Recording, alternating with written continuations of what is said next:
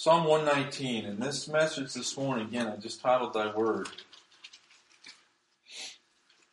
I remember about a year ago, maybe a little bit more, we had taken some time and we went through Psalm 119. This is a very interesting psalm. A psalm that describes the Word of God to a point where it hits all areas of not only quickening or reviving somebody according to Thy Word. The fact that it shows that one who gets in their Word, God will open up their eyes and show them the wonderment of God's Word, which is a fading commodity today. If you're not in the Word of God, or you're not encouraged to be in the Word of God, how are we going to find the wonderment of God? It also shows us that the more the Word of God that we hide in our hearts, not only do we not sin against the Lord, but we have a deep well for the Holy Spirit to draw from in times of all kinds of need. Whether it's talking to somebody about Christ, whether it's meeting somebody's need. I was at a gas station the other day.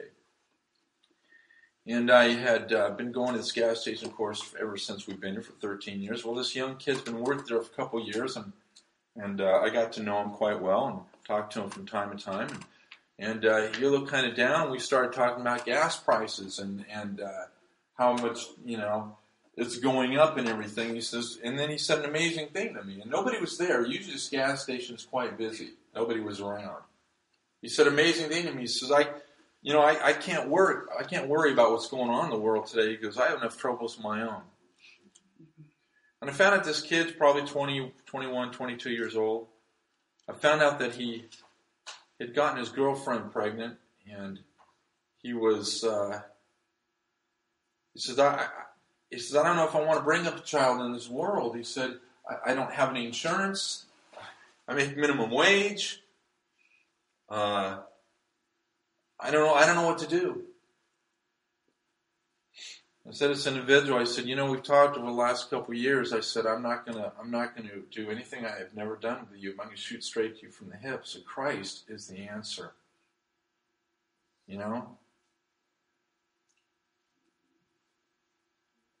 And so we started talking about different approaches, how he's been, all kinds of people before in his short young life have tried to tell him about this and tell him about that, tell me he needs to straighten up his life and whatever. But what do you do when you're in a situation and the world is bleak and your situation is bleak and you know that you're not right and you have no joy and your life is turned upside down and it's not good? Well, I'll tell you one thing. Jesus says, I'm the way, the truth, and the life. And no one comes into the Father but by me. Satan's going to come into that man's life and say, yeah, has God really said? Well, he hasn't done much good for you up till this point, has he? What I'm saying is that there are people out there that need the direct Word of God.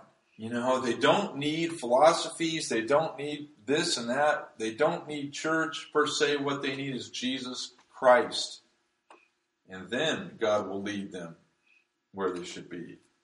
It's the Word of God. This morning, as we look at this word real quick, some of the descriptions, I want to take two scriptures, one from Job and one from Jeremiah, before I get into actually Psalm 119. You don't have to turn there if you don't want to, but just listen to these. Remember them. And the reason why I take Job and one from Jeremiah is because we get Job that's probably written around the time of Abraham, quite old. Some people say that it's probably the oldest writing of antiquity of the Bible. But anyway, this gentleman, as we've gone through the book of Job, you remember that we spent quite some time in there. This was spiritual warfare at its best. This was a opportunity for Satan to work at his best. And what Satan does a lot of times is he will bring somebody or people into your life and will have a little bit of the truth, but a lot of times taken in the wrong context. What is this gentleman who went through horrible sufferings, and I don't have time to get into that this morning, what does he have to say about the Word of God? We need to learn from these men. Okay? And then we have Jeremiah, who I want to look at what Jeremiah says about the Word of God. Jeremiah was a mighty prophet of God. He predicted the falling of the nation and why they fell in idolatry, and they just said, we are not going to listen to the Word of God, and so forth. Prophesied impending doom in captivity for these people, but also through that prophet, God had delivered the new covenant to Israel, and he explained it through Jeremiah chapter 30 and so forth. So you have a prophet that was hitting the gamut of God's word seriously, one that affected the nation of Israel 70 years in the Babylonian captivity. In that captivity, we get Daniel and so forth that come out with the 70 weeks of prophecy. All these things, richness. And then he also talks about the new covenant which us as Christians enter into, and so forth. So you have these diverse men in the Bible. Here's what they have to say, and I want you to remember these. In Job chapter 23, verse 12, he says this, "Neither have I gone back from the commandment of his lips. I have esteemed the words of his mouth more than my necessary food." This is an attitude. This is a will. Again, that was Job chapter 23, verse 12. And this is an attitude that is developed between somebody who has made the decision. This is also the man that says, though he yet slay me, I will trust in him. It is an attitude. This is the word of God. I'm not turning back. Again, neither have I gone back from the commandment of his lips. I have esteemed the words of his mouth more than my necessary food.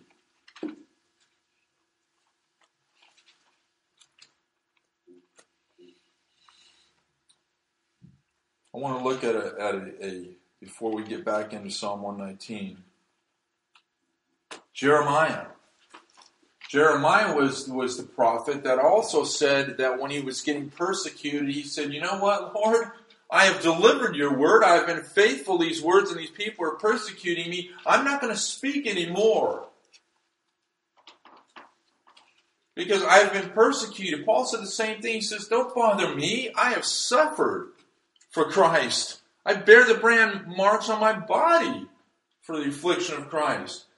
And Jeremiah echoes the same thing when he says, I'm just not going to speak anymore. I'm being persecuted. I'm being thrown in dungeons. I'm being slapped. I'm being put in the stocks. And yet, this was the same prophet that said, you know what? I couldn't help it. I tried not speaking. And your word was a fire within me, and I could not help getting it out. But this is what Jeremiah says in Jeremiah 15:16. Remember these words.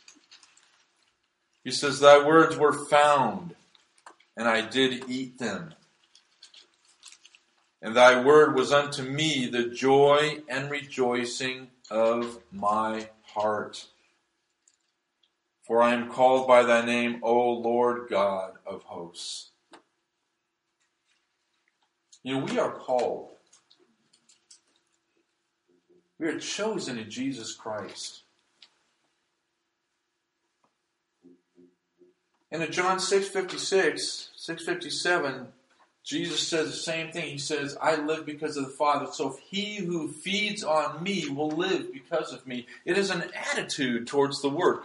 I want to say and ask this morning, before we get really into the heart of this message this morning, and believe me, brethren, it's a message of encouragement. I want to encourage you.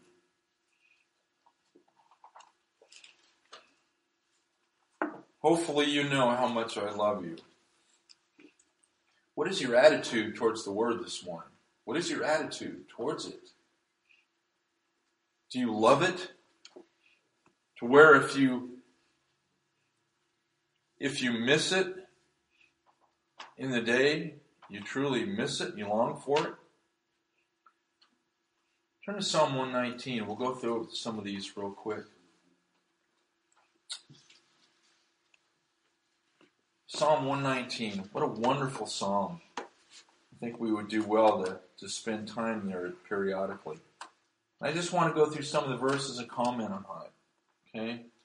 Nothing, again, we haven't talked about. We haven't dwelt on over the last 5.5 years as the foundation of life and on before, some of you that have been with me before. Psalm 119, verse 11. Thy word have I hidden in my heart, that I might not sin against thee. Thy word have I hidden in my heart. You know, there's all kinds of ways to memorize. You know, you have all kinds of systems to memorize the word. And I'll tell you a good way to memorize the word. Read it, and read it, and read it, and read it, and read it. There is nothing like repetition. Even wicked men know this. It's called brainwashing. Read the word.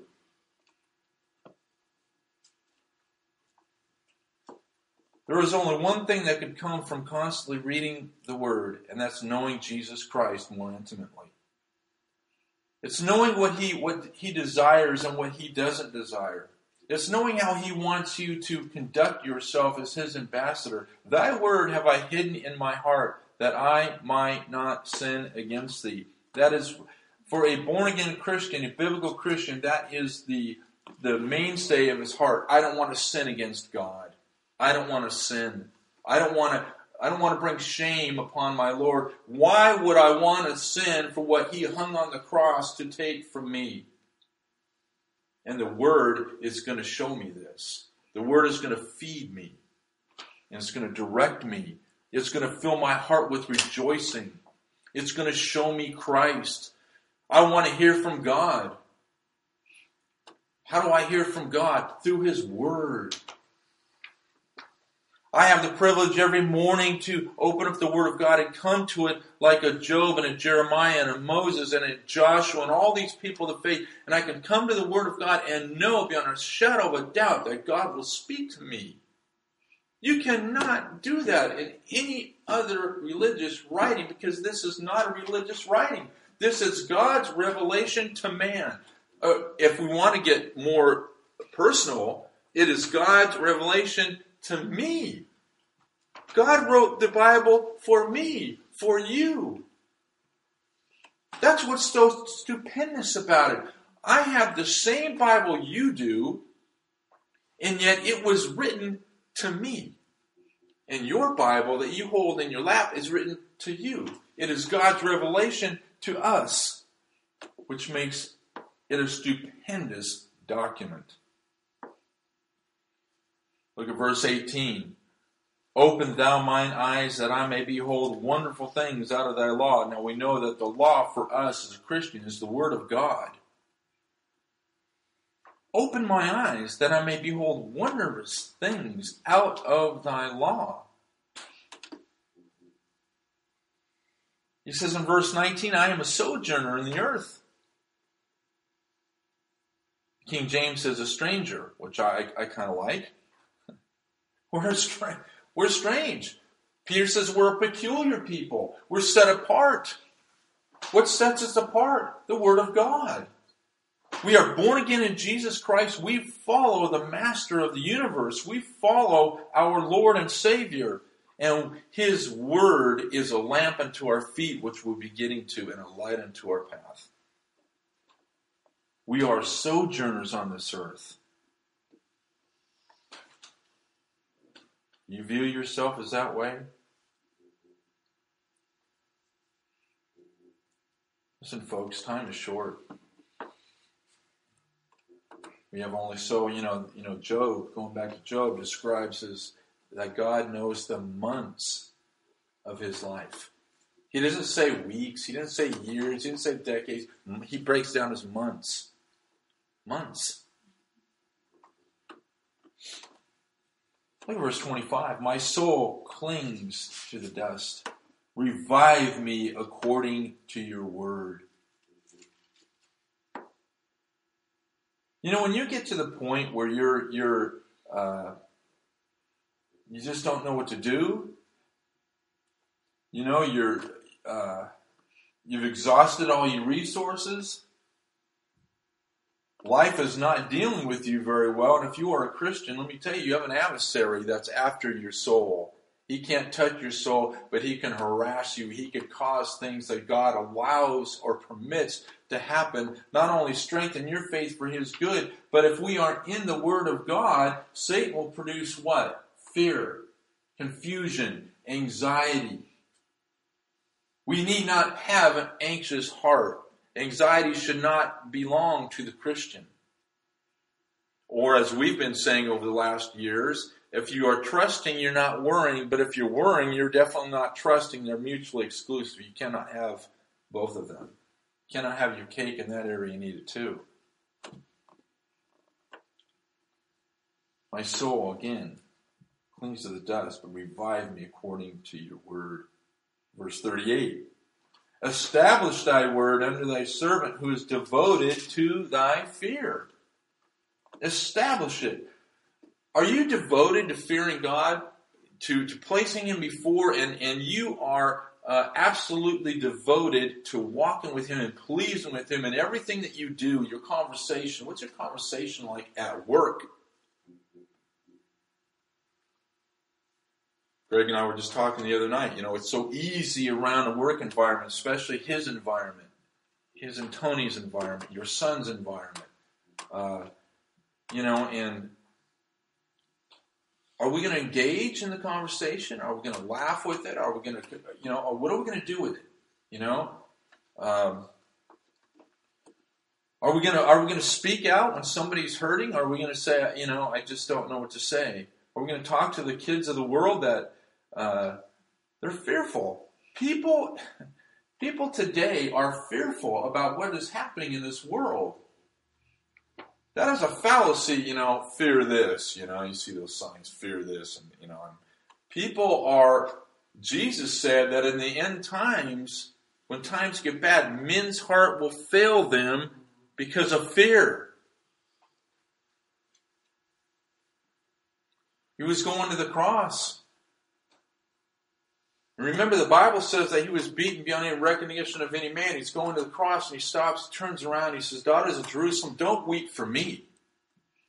Weep for your children. If they do these things when the tree is green, what are they going to do when it's dry? Brethren, it's dry. Establish, verse 38, thy word unto thy servant, who is devoted to thy fear. God will. We will see, we will end this morning in Proverbs chapter 2. It just happens that today is the second. You read your second proverb today? It just so happens that I'm ending this message in Proverbs chapter 2. If you've read it this morning, you know where we're heading.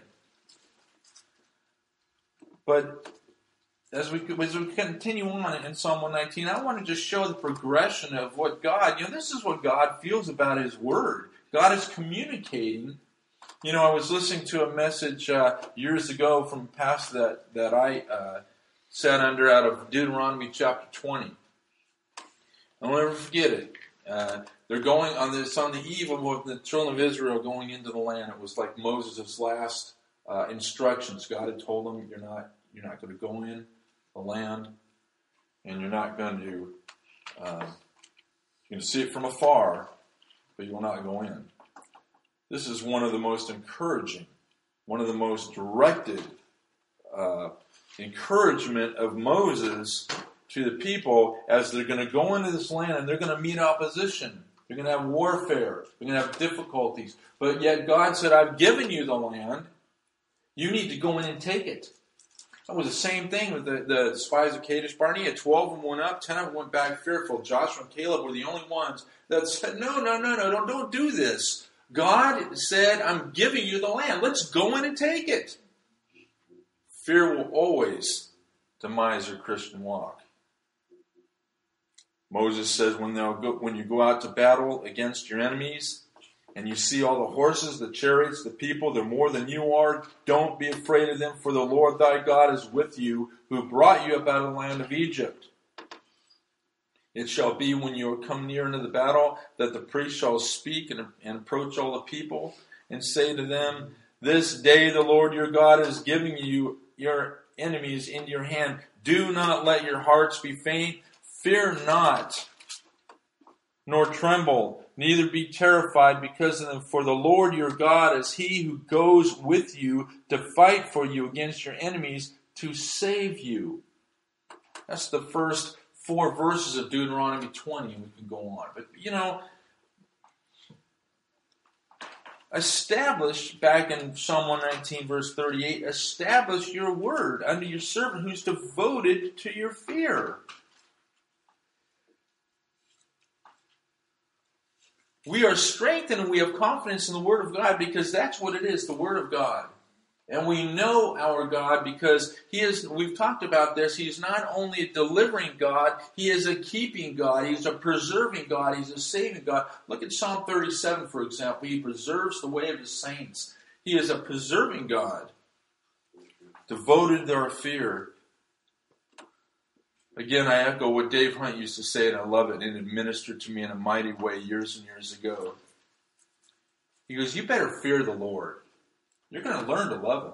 You're going to grow to love Him. That's who He is. But fear the Lord. Put the right perspective of life and how God is God. He's God of every living thing. You're going to learn to love Him. But develop the understanding of fearing Him.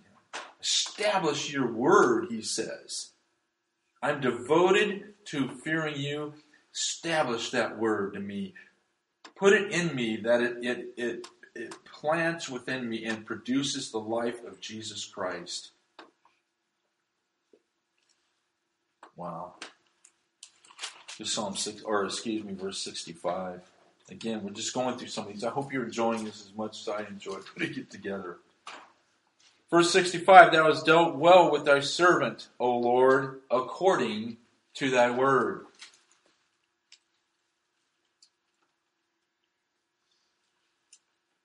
Verse 65 again, thou hast dealt well with thy servant, O Lord, according to what? His word. How do we know how God deals with us? How do we know how God deals with us day to day? What He expects of us? How He deals with us. Most people, they say that 75 to 80%, and I believe it, of people that go to these massive crusades, Billy Graham or whatever, and go down and make a decision for Christ, 75 to 80% of these fall away and after a time. Well, I think a lot of it is that a lot of people don't understand how God deals with us. They're not encouraged to be in the Word of God. The Word of God, for the most part, isn't taught correctly from cover to cover, or isn't taught from line to line, or what have you.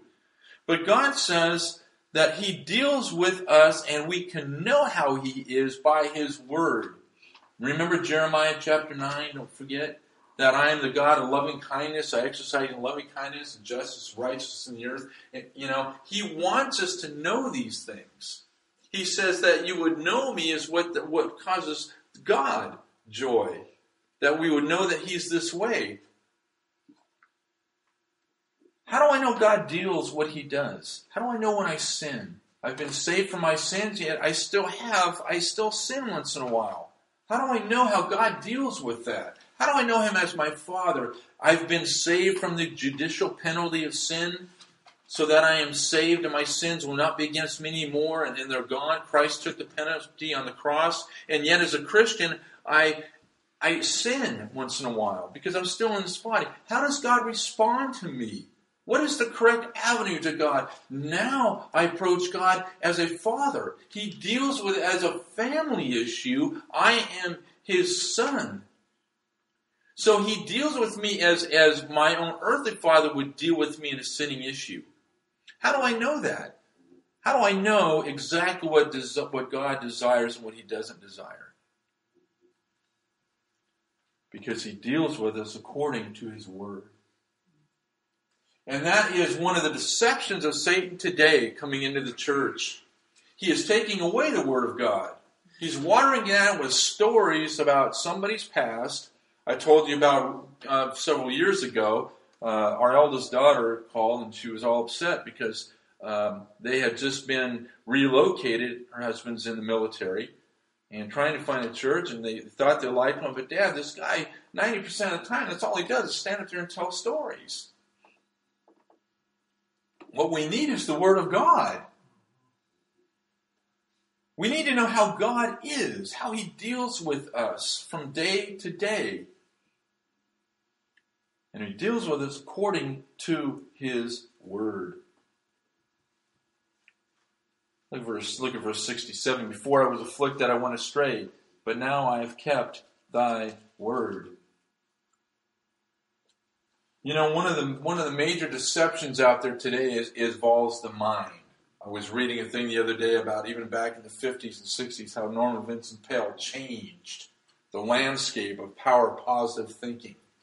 You know, changed the landscape of what people were dealing with as far as their problems or what they felt that God was like, what they felt heaven was like, or what have you, a gamut of emotions. You know, it's like that. Back in the 80s, they had that commercial that said a mind is a terrible thing to waste. You know? Well, Satan knows this. When I'm afflicted, and I went astray, but now I have kept Thy Word. You know, when we're askew mentally, we don't try to adjust the Word by our thinking. We try and we adjust our thinking by the Word. It's not the Word that went askewed. It's our thinking that's when askewed apart from the Word of God. Because apart from the Word of God, our mind will go any way and every other way besides the Word of God. And that is the truth. And Satan will say, well, wait a minute. No, that's not true. Yes, it is true. Anything regarding God and the life of God and walking with Him in obedience, truth, and in righteousness is found in the Word of God. You deviate from the Word of God, and I tell you from experience and the Word, you will go astray mentally. Look at your kids. Look at my kids. Look at anybody's kids that are trying to make it on their own, and they don't really, they've had enough of that church. They know it, okay? They've been in church, and yeah, Mom and Dad's taught me the Word, and this and that.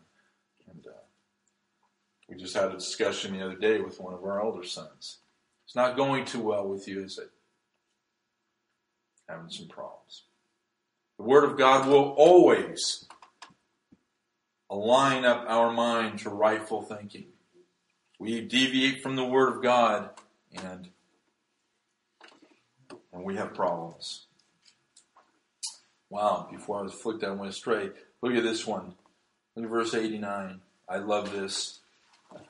I could end right here.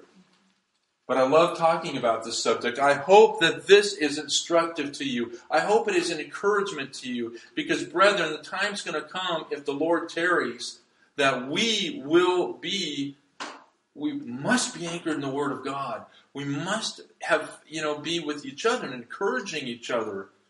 Forever, O Lord, verse 89, Thy Word is settled in heaven. Jesus said, heaven and earth will pass away, but my words will never pass away. If I had, so many verses, and I could use so many of them, but that would be one of them that I go, Lord Jesus, you are God. What are you saying there is that heaven and earth, what you see here and what you deal with here on a day-to-day basis, that's going to pass away. But my words will never pass away. The Word of God, I love it. This will never pass away. This is forever settled in heaven. No other document, like I said, either from antiquity, and what antiquity means is from the time past, you could go way past. You could go to the Hindu Vedas, which are thousands of years old, some of them. You can go to all these books, and they can never, by not only saying this, but this is not true. They cannot say anything like this. The Word of God alone is alone in this category. Forever, O Lord, Thy Word is settled in heaven. That is it. What do you get today? You get today, well, Jesus was, you can't really look at the Bible sometimes. It's so old, and we need a new set of prophecies, a new way of looking at things. And brethren, it is prevalent everywhere. We have been privileged to be in an environment where God, He is king here. His word is precedent. His word is what we establish this ministry off of. But as we go out and we start talking to people and we start seeing things, this is not so. And Satan knows his time is short. And the word of God is being attacked like none other before. And if we know what the word of God says, Jesus warned us about coming people that will not only claim to be the Christ, the anointed one, but elsewhere. His word is forever settled in heaven. Brethren, is it settled in your heart? That's it. He says in verse 97, look at, oh, how I love thy law. It is my meditation all the day. There's the key to a healthy mind. There's the key to a healthy, vibrant, spiritual life. Why do you think that there are organizations like the Voices of the Martyrs and so forth that are doing so much work to get Bibles into these countries that are restricted? Why do you think North Korea, some of these Iran, some of these countries are so against the Word of God? They're so against it. You can get arrested in Saudi Arabia just for carrying a Bible. My son, who's in the Air Force, plus my son-in-law, who's in the Navy, have both spent time in 3 deployments apiece. One in the country itself of Saudi Arabia, the other one on the island of Qatar, which is right connected to Saudi Arabia there in the peninsula. It is amazing how some of these restricted areas, it is against the law to have a Bible. It is imprisonment to what they call peddle the Word of God. People are dying over there every day for the Word of God.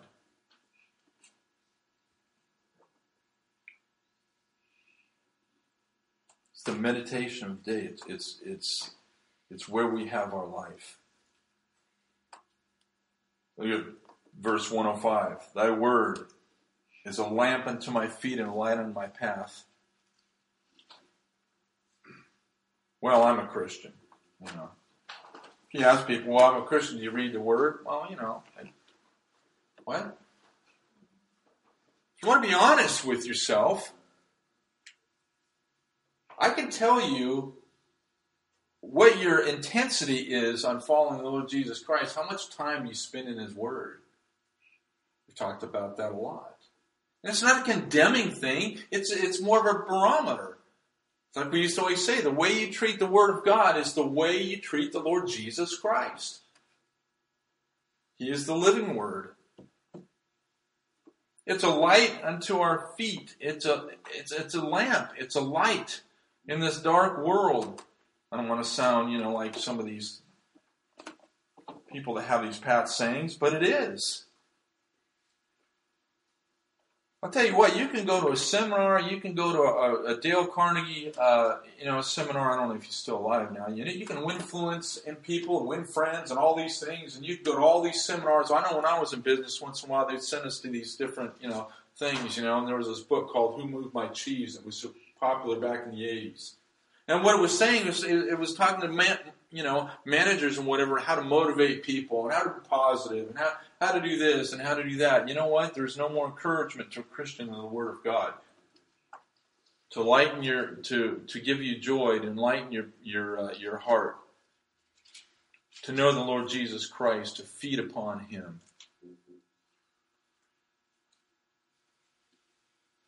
Wow, thy word is a lamp unto my feet and a light unto my path. We're almost getting to my point here. Look at 107.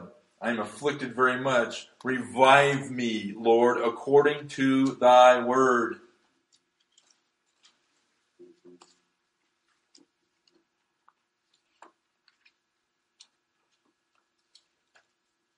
some people think that, well, once you're a Christian now, God's got everything and everything will flow smoothly and we won't have any problems. And I was just telling Greg and Lisa the other night, I was reading this book my mom had given to Dean and I years and years ago, and it was a story of Dick and Jane. You remember those Dick and Jane, books? And there were sections in there. One said father, and the other said on mother, and the other was on kids and home life.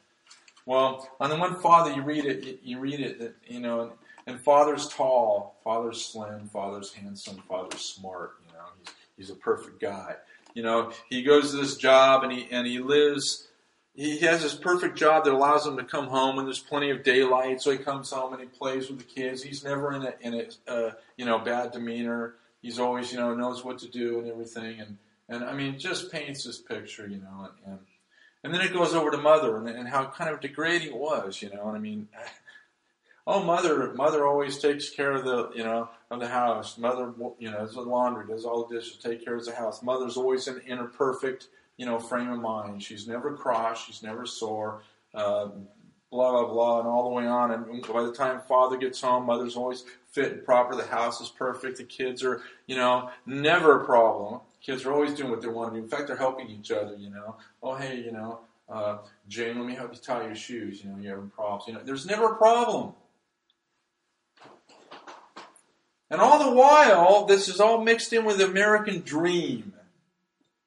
And then it goes on, the family and the kids are perfect. The kids are, fit and proper, and the kids live by the golden rule. They actually say that in there, Do unto others as you have them do unto you and all this stuff. Is that the world we live in? No, it's not the world we live in. And if you're a Christian, you have an enemy who Peter describes the enemy as a roaring lion, a vicious thing. I would imagine that verse probably would go well to the old Roman Colosseums as they were putting the Christian in to be devoured by lions and beasts. That is exactly the way our enemy is. And he is going to attack the Word of God. He can't get your soul, praise God, because your soul has been bought, paid for by the precious blood of Christ. You are His. Let me tell you, we are in spiritual warfare. And what he's doing today to your kids and my kids and our younger generation is that Satan is going after them.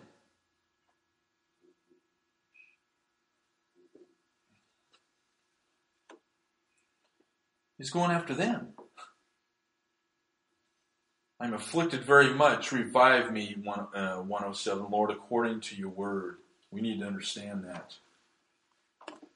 Verse 116, uphold me according to thy word, that I may live, and let me not be ashamed of my hope. What is my hope? We've defined hope in the foundation of life and on. I've been just defining this for years. Hope in the biblical sense is what? Remember? The biblical confidence that God will do what He says He's going to do. Thy word, O Lord, is established from the beginning. What God says He's going to do, He is going to do. Do you know God's promises in your life? Do you know the Word of God well enough to know how God deals with you and the promises He has for you? I'll tell you one. Are you confident like Paul when he says, I'm confident of this very thing, that He who began a good work in you will complete it until the day of Christ? God says, and by the same apostle says in 2 Timothy, that I know that the Lord's going to safely deliver me to His kingdom. That's confidence. That's knowing who you are and whose you are. You're confident.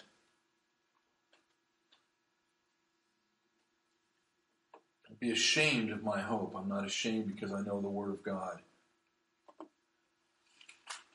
Look at 133. Order my steps in thy word, and let not any iniquity have dominion over me. Greg was praying at the end of singing this morning. Direct me. Keep me in your will. We walk to a different drumbeat. We all know people in this small town that have gone astray and that are leading other people astray, and their character shows it, and it's a mess.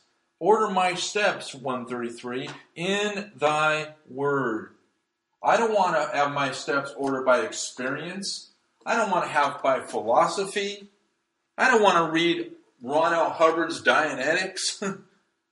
I want to know the Word of God. I want to know what God expects of me. I want to know that my life is lived according to His Word.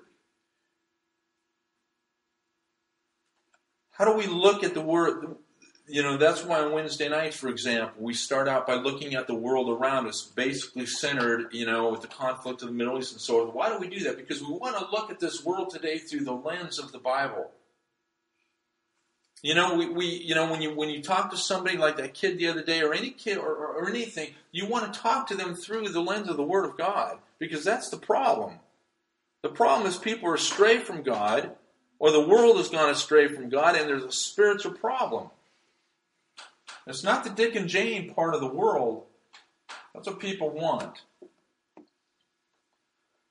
I remember, by the way, at the end of all that discord, I had a good time reading that, by the way. Just because it's something that a lot of people hold to. I remember when I was growing up in the early 60s, and don't laugh. Some of you think that's... But I remember my parents living like that. They tried to do the best they can. And, they were good parents, and it was a good life. And then at the end of it, it showed a picture of a young couple, and they were sitting at night under a tree. The stars are out. And he said, and it basically was a caption of, this is every American young couple's dreams. And they're dreaming about the car, having a couple cars, and a nice home, and all these modern appliances, and the white picket fence, and,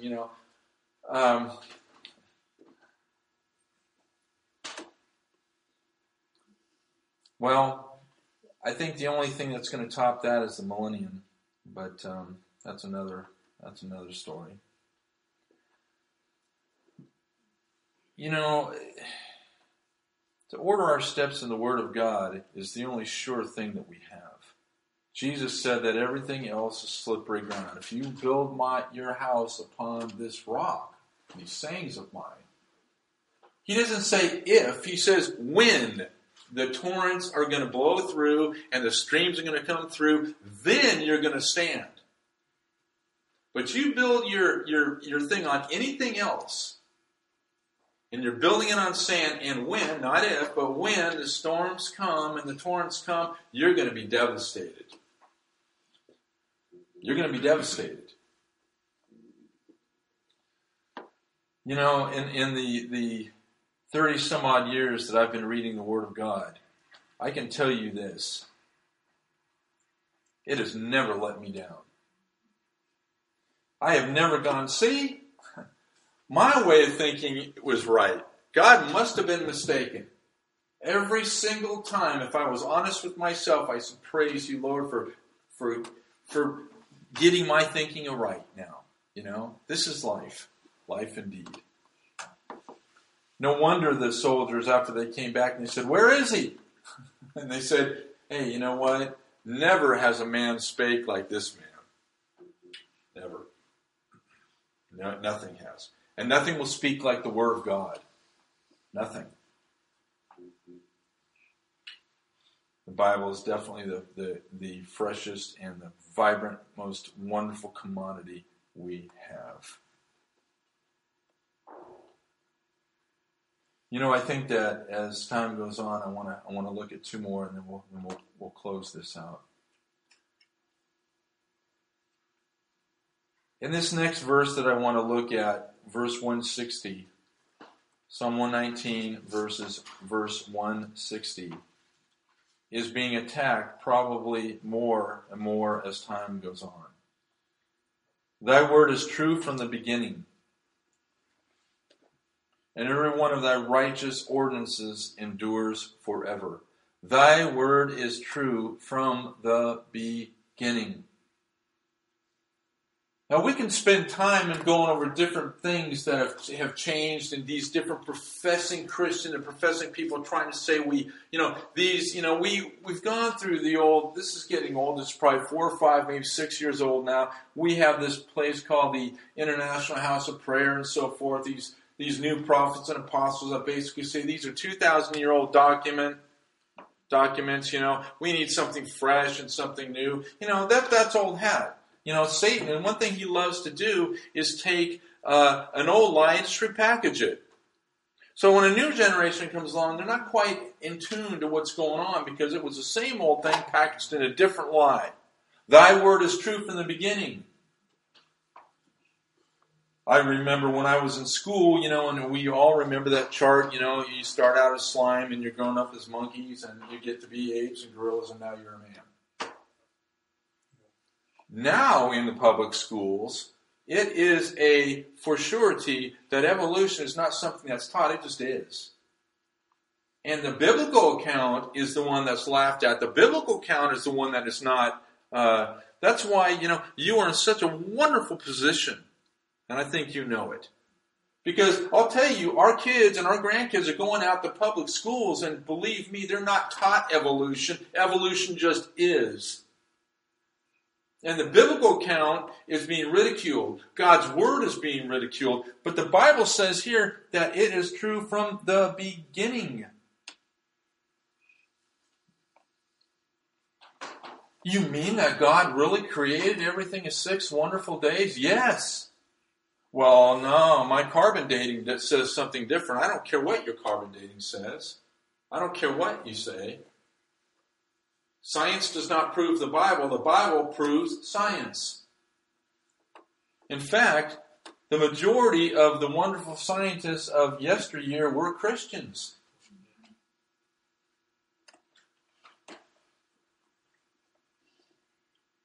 My word, my Father's word is true from the beginning. By the way, he was there.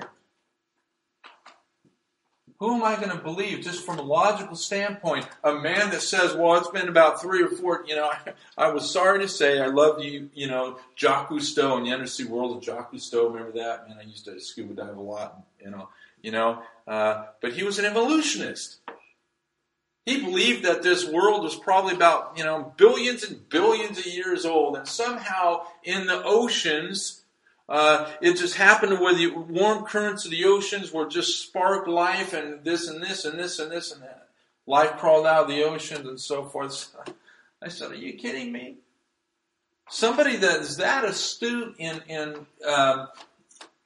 well, that's smart and whatever. It truly believes this? Are you kidding me? Who am I going to believe? Somebody like the philosophers and somebody like that? Or am I going to believe my Father who was there? Had no beginning and no end. He's the one that spoke and the universe leapt into existence. Who am I going to believe? And he wrote this down for me. This is his word. Talk to pastors that don't know what they believe about the days of creation. Well, the word days, in the original language could have been, a 24-hour period. Well, yeah, there are days. That's why we rightly divide the word of truth. There are, when the Bible talks about the day of the Lord, that's in the vernacular of when God intervenes in the affairs of man, when God says, the evening and the morning of the first day, the 24-hour period, or as we call it from a clock, but the rising and the setting of the sun and the rotation of the earth and so forth. God created this world in 6 literal days. And on the 7th day, he rested from his creation. That is fact. And yet, I'll tell you what, you have, I don't know if your grandkids I know my grandkids are in public schools. My kids went to public schools. That is not taught in school, folks. And now you have pastors thinking, well, I've been to seminary. And we studied the original languages. And I'm really not too sure. And I have had this conversation with a pastor who is now deceased. He was not sure. God could have created 6 days, or God could have used 6 million years to create, And it just boggled my mind. You are a pastor leading this generation in the Word of God, and you don't know. Thy word is true from the beginning. And I want to end in Psalm 19 by saying this. Knowing the Word of God, resting in the Word of God, being confident in the Word of God, and all the Word of God is give you great peace. Look at verse 165. Great peace have they who love thy law, and nothing shall offend them. I remember one time Jehovah's Witnesses came to our door, and boy, there's usually, it used to be that way. Everything's changing now. It used to always be what they called an elder or an older in their religion with a younger guy, and they'd come to the door, and the older guy's name was Roger. I'll never forget it. There was another one called Frank, but Frank turned out to be a kind of a friend. Roger came to the door with the young one, and we started talking about different things, and they wanted to keep talking about the new earth, and this and that, and I kept trying to point it back to Jesus Christ. Well, next thing I know, Roger started getting mad. And by the time we left, Roger was so mad that he just walked away. And his younger protege that was sitting there, he just kind of looked at me and, gave me, I'm sorry, or I don't know, or whatever. When you are solid in the Word of God, and you know the Word of God, and you get in the Word of God, allow it to get into you and do its work, you are not only confident, but you have peace. Because it's not you that they're attacking. We have an adversary that is attacking the Word of God. And this message this morning goes greatly with what will be in a little bit later. And I thank you for bearing with me. I'll end real quick here. But again, I pray this is encouraging to you. Because there's nothing like the Word. We want to stand on the Bible, nothing but the Bible, the whole Bible. And we don't want to deviate from it. If somebody's deviating from the Bible, you better deviate from them. Because they're going astray. I want to end this morning in the second proverb. And we'll just read it quickly. And we'll break for a minute. By the way, are you reading your Proverbs every day? 31 days in March. Could have read all 31 Proverbs.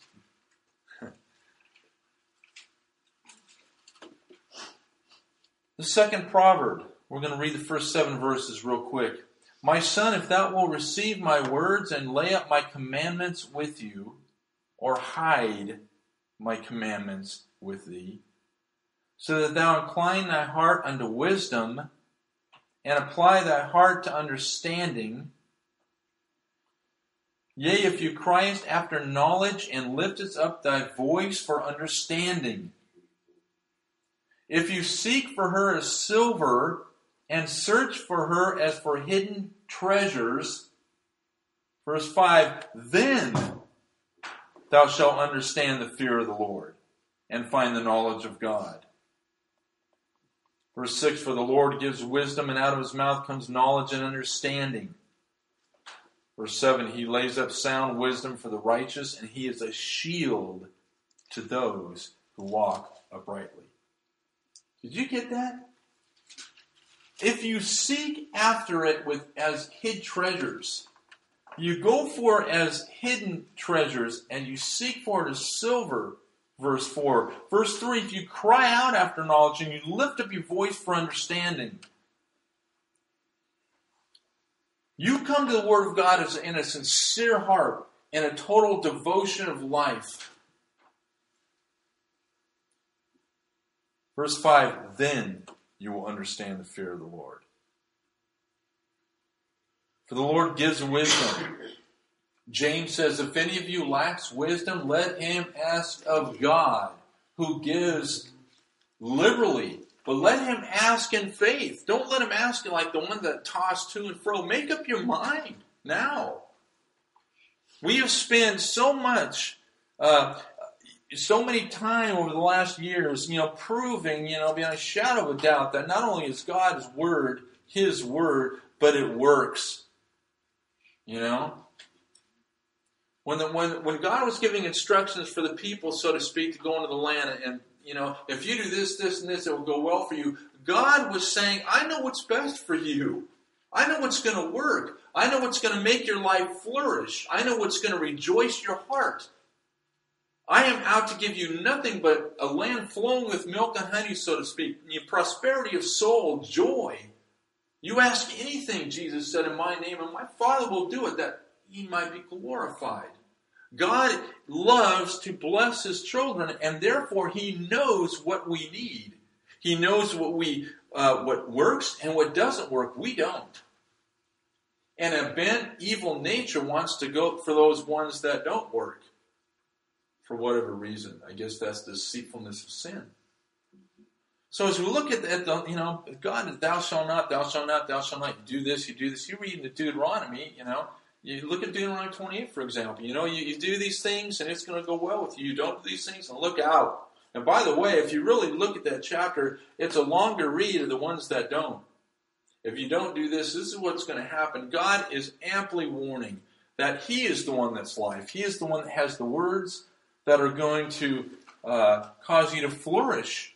Look at Psalm chapter 1 about the two ways, the two destinies. The tree planted by the waters. Look at Jeremiah 17, the same thing about the tree planted and the roots go out and it bears leaves. And even in drought, it will be fruitful. God knows what will work and what doesn't work. And he's provided it. Are we going to search for it and make it a part of our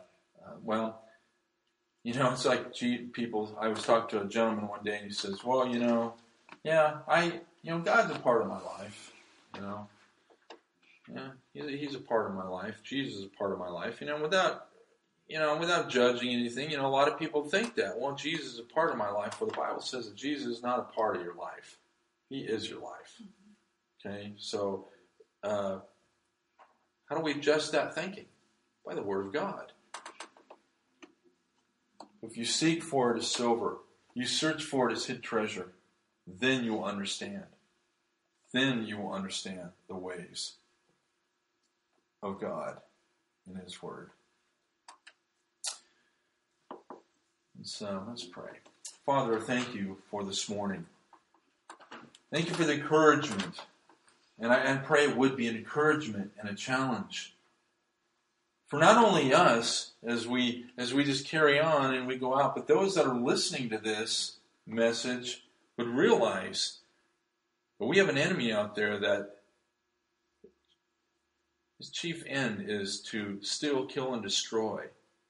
He wants to keep us out of that wonderful heritage that we have in Jesus Christ. And Lord, I pray that if we have influence over grandchildren, children, what have you, Lord, that we would take this message to heart.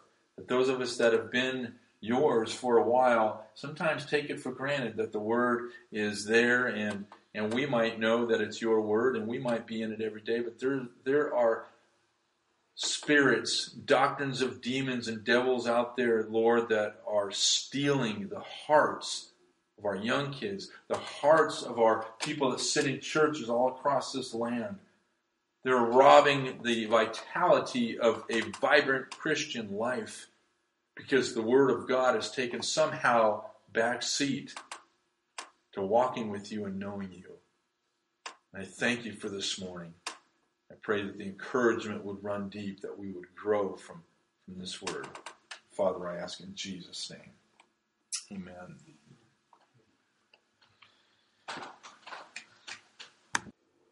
We are the recipient of it, and I thank you for that.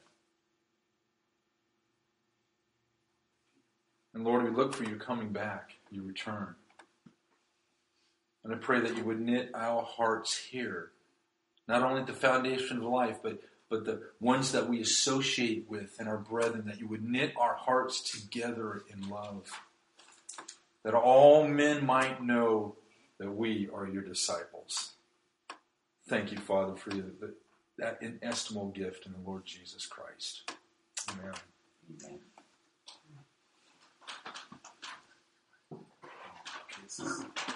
Embrace resurrection to life, and those in Adam will go to perdition, and they will be resurrected, but a resurrection to damnation. Like we see, for example, the false prophet and in the Antichrist or in thrown in the lake of fire 1,000 years after the millennium passes, where Satan's thrown in the lake of fire. The Bible says the false prophet and the Antichrist are still there. In other words, not consumed. There's going to be a resurrection, but ours is glorious in Christ. it is diametrically opposed to the Bible itself to be in Christ and yet lead a life of even the slightest bit of debauchery. Are we going to sin? Yes. But that's the beauty of it. Scofield has a wonderful illustration of this, the best I've ever seen. And those of you who have read the Scofield Bible know this, and it is just absolutely wonderful. It has clarified millions of understanding of this. He's describing a man who's been born again, that as he goes to the Oriental bathhouse, it says he takes a bath, he's cleansed from all unrighteousness, and yet when he's walking back to the house, his feet will acquire defilement, and thus wash his feet. But he himself is clean from all that the law could say or accuse him. And it's beautiful because that's what we are. And when we have defilement, we confess our sins to the Lord Jesus Christ. Why is he just? Because he took the condemnation himself. He fulfilled every bit of the law for you and I. And he also took the condemnation and the judgment for the breaking of that law for you and I. So he's just. Listen to these words. If we confess our sins, our defilement, he is faithful and just to forgive us our sins and cleanse us from all unrighteousness. Wow. Keep on sinning. Wow. We can't because we've been born of God. Nor do you need to. You know? That's what separates biblical Christianity from all the other religions in the world. And I only say religion as far as Christianity is just by means of comparison. By no means does the Bible talk favorably about religion. Religion is always the outward show. We as baptism, and one of the baptized in the body, we show the world what has already happened and taken place on the inside. That's the meaning of baptism. So when you go baptized in the river or wherever you get, you show the world. When I was baptized in Corleone Bay in North Lake Tahoe, I was signifying to the world and to my parents, something has happened to me. I believe this gospel. I believe this word of God. My sins I've been forgiven. That Jesus Christ is now my Lord. I'm not my Lord anymore. I walk to a different drumbeat, and that's to Him. And I've never looked back. And I'm thankful I haven't. Because Paul says that, you can run a race. And if you run it in such a way, there's a reward, and there's a crown waiting for you. And I want that crown, and I want that reward. I want to see my Lord. I'm expecting to see Him. I want to see Him. I can't wait to see Him. Because I know that when I see Him, I will be with Him forever. And I just want to end these verses, probably for my own sake. Because right now, folks, I think that is a time for comfort. I think that, you can read these verses and you can look at sin so much, you can tend to feel like you're getting pummeled with things. And it's not the fact that we pummel because somebody's life might not be as righteous as mine. But we admonish these things so that we might see that the Lord desires that we have nothing in the way of Him. We even say it in our wedding vows. You forsake all others. I remember talking, we did Jen and Joe's wedding. Are you willing to forsake all others? Okay. What does that mean? Well, there's not too many. There are people out there, but most people don't actually commit the physical adultery maybe on their wife, but they sure do in so many other ways. And if that's true in the physical realm of relationships down here, well, it's more abundant with our Christian life. There are so many things. The devil and everything is clamoring for our attention. The flesh rears its ugly head when you don't think it will. The moment you think you got everything under control, here it comes. Look out. The moment you think you've been having a pretty good day, man, and you've talked to a couple of people about Christ, one might have given his life for Christ, and you're relishing in the glow of it, watch out. Let's make up our mind now. So when it comes, you're dealing with it. I am my beloved's, and my beloved's mine. That's my wife and I's verse out of Song of Solomon, chapter 7. But listen to this. I'll leave you with the first 6 verses of the discourse in John 14. He says, "Let not your heart be troubled. You believe in God, believe also in me.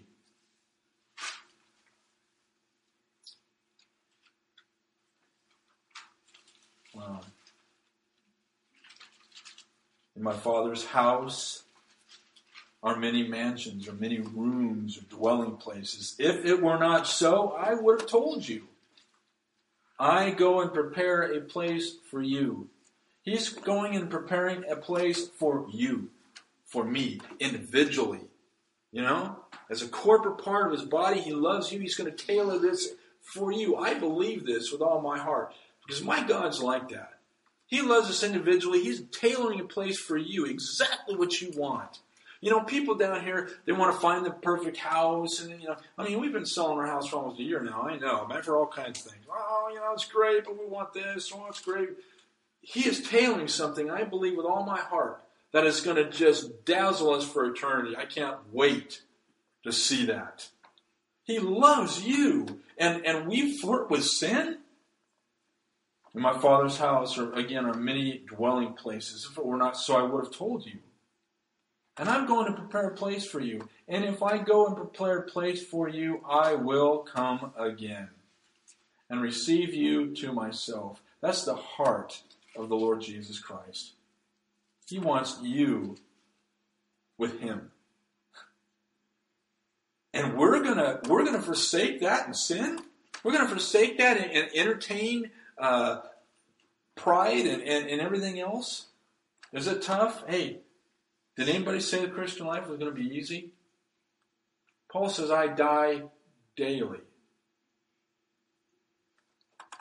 So he's going to go prepare this fantastic place.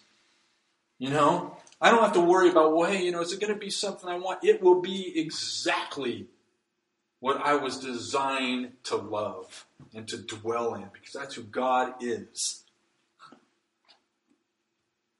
And if I go and prepare a place for you again, he says, I will come again and receive you to myself, that where I am, there you may be also. And you know, and where I go, you know, the way you know. Thomas says, Lord, we do not know the way you're going. How can we know the way? Jesus takes it from the material to the spiritual. Life. Life is not this. Life is him. We don't know where you're going to go. Leave us a map or something. Let us know. Jesus says, I am the way, the truth, and the life, and no one comes to the Father except by me. Wow.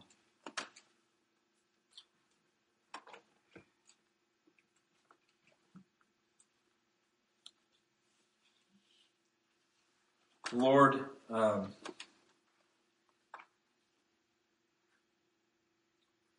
Lord has shown me when I really understood where we're going, and the time is short for us here, but I love you guys, and that's my heart. That's the heart of the Lord, and I would be, I used to tell my sons, if you don't tell somebody the truth, you're not really being a truthful friend to them.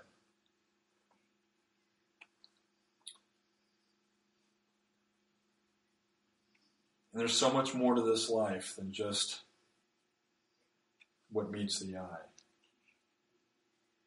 They say that those that suffer great loss, suffer problems in their life, we've all had tragedy, death, whatever, that those who stick to the Lord and allow him to take them through them find an intimacy with him that most people don't. But we also understand the Bible talks about those that give up their life, that give up what they don't need, and they grab what they cannot afford to lose. There's an intimacy and a joy there that the Bible talks about that few nowadays know about. Few as far as the masses go. And that's what we want.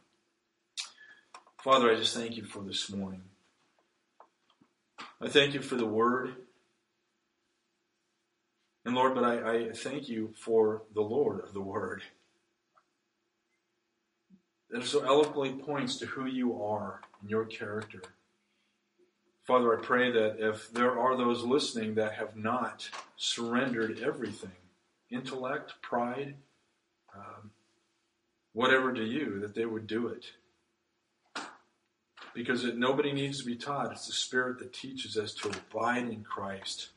I pray that would be their lot, because what is it worth if man gains a whole world and that loses? What is it gain? If we have 20 more days left and we live it half-heartedly, I pray that we would consider and accept nothing less than excellency, nothing less than the Word of God operating in our life. Again, I thank you for this day, and I pray that you would go with us as we go and give us joy, that our joy might be full. Father, I ask in Jesus' name. Amen.